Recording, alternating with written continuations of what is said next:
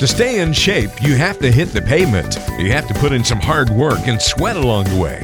Many of the same principles apply when it comes to money. Let's whip that portfolio into shape. It's time for Financially Fit with Kyle Hammersmith.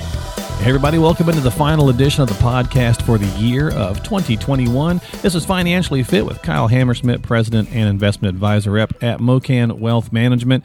And we're going to finish up with the other half of our 22 money resolutions for 2022. So as always, don't forget to subscribe to us on Apple, Google, Spotify, iHeart, Stitcher, all that good stuff. You can simply do that at those sites on the podcast app that's probably on your phone already, or just stop by Kyle's website at mocanwealth.com. Kyle, let's get into these last 11 of this list. But first, how you doing, buddy? How was your Christmas? Pretty good. Stuffed. Got enough sweets in me. So yeah, 2022 is looking like it's going to be a good one. Well, it's right around the corner. So we are dropping this a few days beforehand. So as the year's winding down. So hopefully maybe these will give you a few good insights along the way. You might even be checking this out in January. So let's get right into it and look at some money tips or money resolutions for 2022. Let's start off with check your credit. It's a new year. If it's been a while, it's complimentary a lot of times. You can usually get these done annually by the different places for free. So jump in there.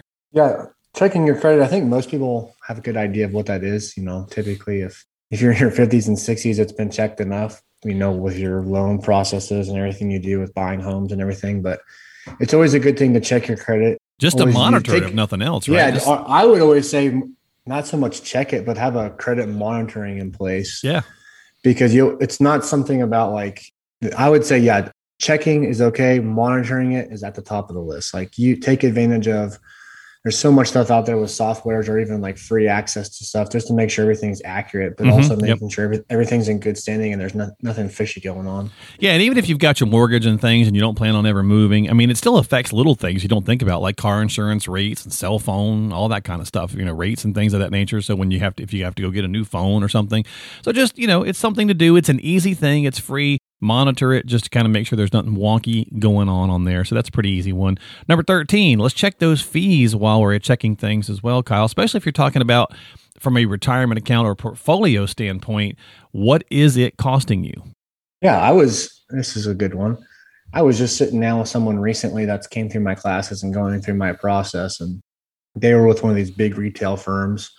I'm not going to mention the name or anything, you know, but we just did run like a fund analysis. So typically most people are going to have their money within like funds, right? Like mutual funds, index funds, ETFs, or target like date, whatever, at work. Right. And then if they're maybe working with someone that's more competent or has access to more stuff, they're going to have themselves some individual stocks. Like there's not one better way than the other. Okay. But we ran a fund analysis and literally every single thing they were invested in had a front load mutual fund cost of 5.75%. Basically, I was like, you guys got married before ever going on a date, right? You paid everything up front in exchange for not really knowing how long you're going to be in the funds and kind of how they're going to perform.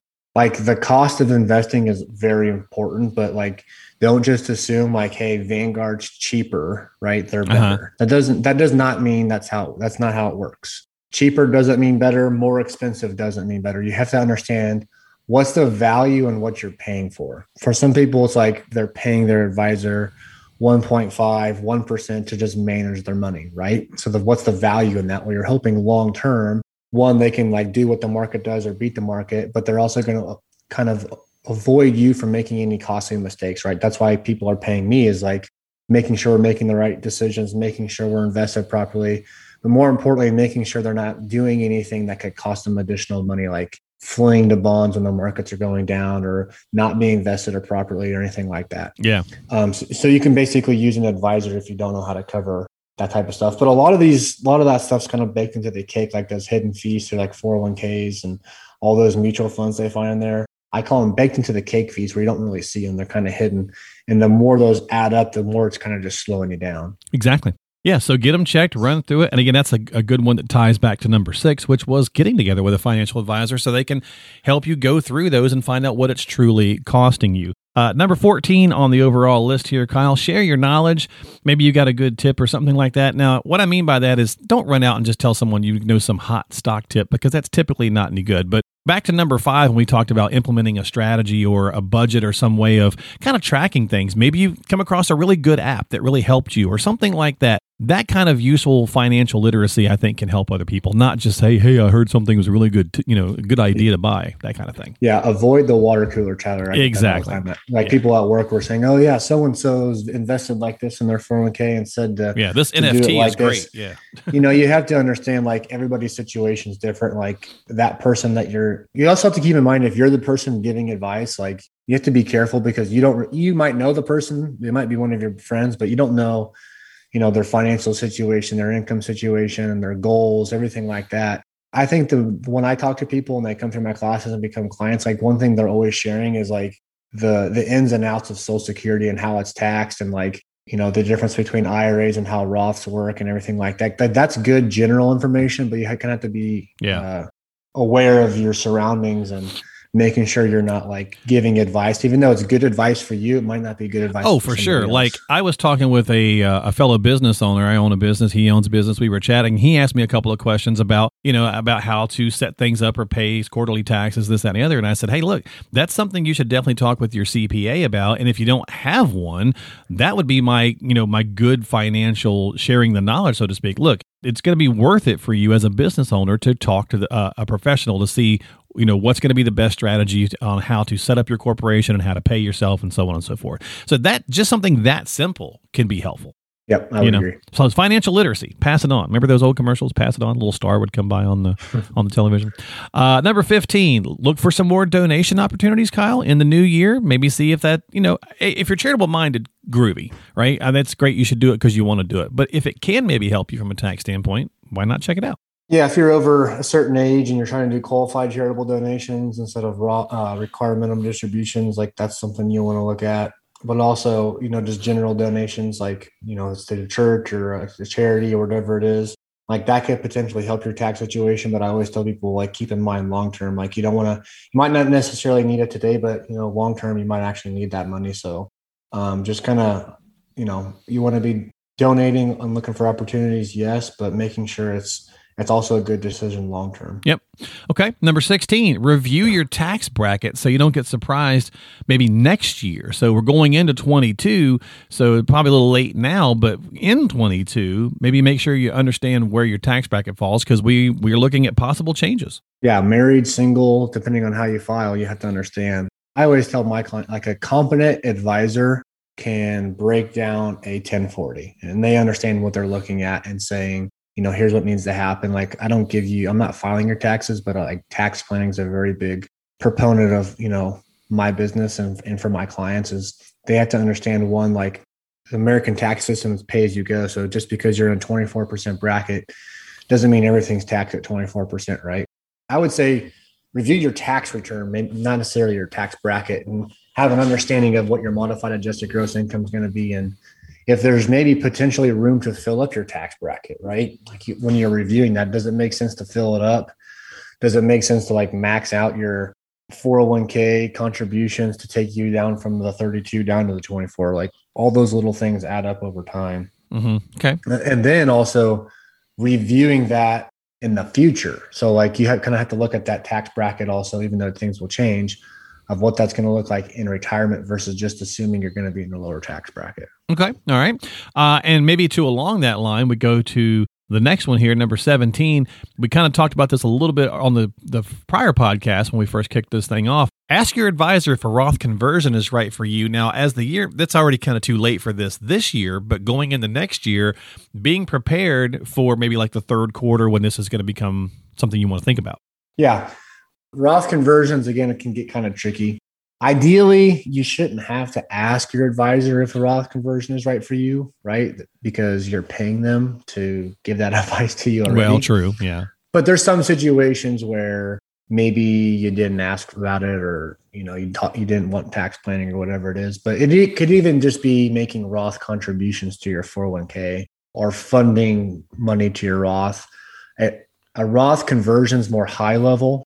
And typically you want to have a plan in place, not to just do it once, but you're going to be doing it over a handful of years to make sure you shift enough money over.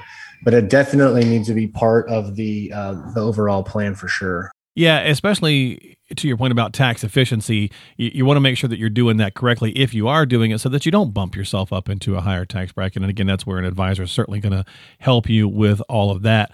Number 18 on the 22 items here, Kyle, updating paycheck withholding. So if you had any major life changes, or I don't know, maybe you just found out that when you were doing your taxes, you didn't have enough pulled out, just consider making some adjustments there.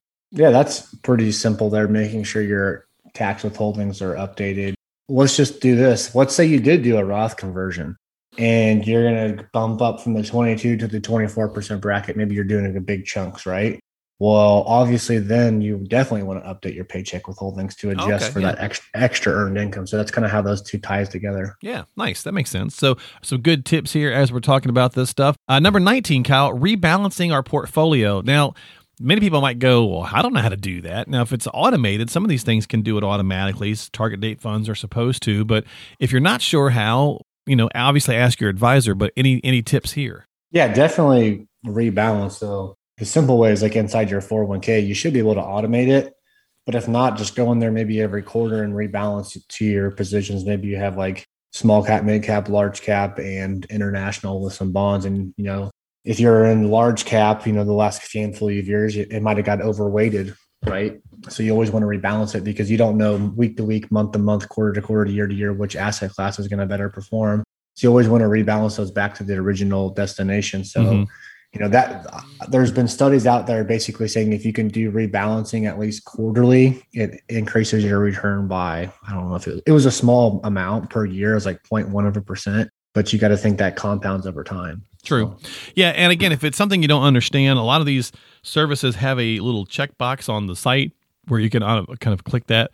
It'll do it for you. But if it's a risk thing and you really haven't gone through the process of talking with an advisor, finding out what your risk tolerance is, and then doing a proper rebalance based on the time of life you're in, again, that's another reason to maybe talk with a financial professional so you can get that portfolio set up the way that you need for you specifically, again, in the time of life that you find yourself in. Number 20, Kyle, plan out that strategy. So you mentioned on the first 11, we were talking about stuff, you said that transition into retirement. So maybe it's time to really start putting a little bit of thought to that, some pen to paper, and saying, hey, what do I want to do? Am I going cold turkey? Do I want to part-time it? What's going to happen there?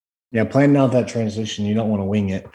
If we're talking about transition into retirement, it could just be, don't assume what you've did your whole working career as far as investing and how markets recover and perform and your returns are going to be the exact same when you go into retirement, right? Because that's not how it works. One, you're going to stop dollar cost averaging. You're not buying anymore. Typically, most people are going to sell. That's another discussion to have. Like, don't stop dollar cost averaging. Find ways to keep buying, even though you're not going to add cash flow in. Two, just understand, some people are going to go work part-time, maybe a different career. Like, what are you going to be doing? Like, you're going to have more time on your hands. Is that going to lead to you maybe, spending more money where you haven't properly allocated it your expenses, and you're going to have to over withdraw out of your accounts? So it's definitely planning out that strategy. One, from an investing perspective, like you have to understand that it's not going to work the same, right? Yep. And then two, if it's more of like what you're going to do with your free time and career wise, like part-time first, like what is it going to look like? Because that also plays a picture into your income and tax planning. All right. So our final one here, Kyle, number 21, kind of similar to back to a number 11 where they work together, where 11 was getting organized. 21, as you're organizing, it might make sense for you to consolidate some things because you've went through that organizational process and found that you got 3 401ks and 4 IRAs and so on and so forth. And maybe simplifying things in 22 is on the horizon. Yeah, consolidate for sure. Like, I see this a lot with people. They have this idea of like diversifying. No, I can't have only one IRA account. Like, because they said not to have all your eggs in one basket. Like, I can't have all my money with Charles Schwab. Like, well, that's not necessarily how it works. Like, right. You can still be diversified within one account. It's more or less for tracking purposes and like understanding like tax implications of all these accounts. So consolidations is very important, especially if you have like old 401ks and all this stuff. Like, you want to make sure you're investing with a purpose. Yeah, consolidate should be on the top list of everybody. If you have old stuff or multiple accounts, like consolidate like titled accounts, like taxable accounts, tax deferred and tax free. but then making sure those are properly invested within the consolidation. Okay. Well, there you go. So there is 21 of the 22 items. Some money resolutions to ponder or consider going into the new year. And number 22 is a little cheesy and a little self-serving, but we figured it was an easy way to round it off. And that is just listen to more episodes of this podcast. And you can do so by subscribing to the podcast Financially Fit on Apple, Google, Spotify, iHeart, Stitcher. Just type in Financially Fit in the search box. Not very hard to do. Or just go to Kyle's website, mocanwealth.com. That's mocanwealth.com. And by subscribing, you get past episodes. This is number 51 as we're closing out the year. So we'll be back with some new ones next year. So there's plenty to catch up on if you haven't listened to any. Lots of good tools, tips, and resources to be found at Kyle's website, including the podcast. So go to mocanwealth.com. That's MOKAN wealth.com. And Kyle, that's going to do it for us. 22 items, 22 money resolutions for 2022. Right. Thank you. Yeah, I appreciate it, man. Have yourself a good new year, and I will see you sometime in January. We'll get started again. Yep. Take care. All right. We'll talk to you next time right here on Financially Fit with Kyle Hammerschmidt.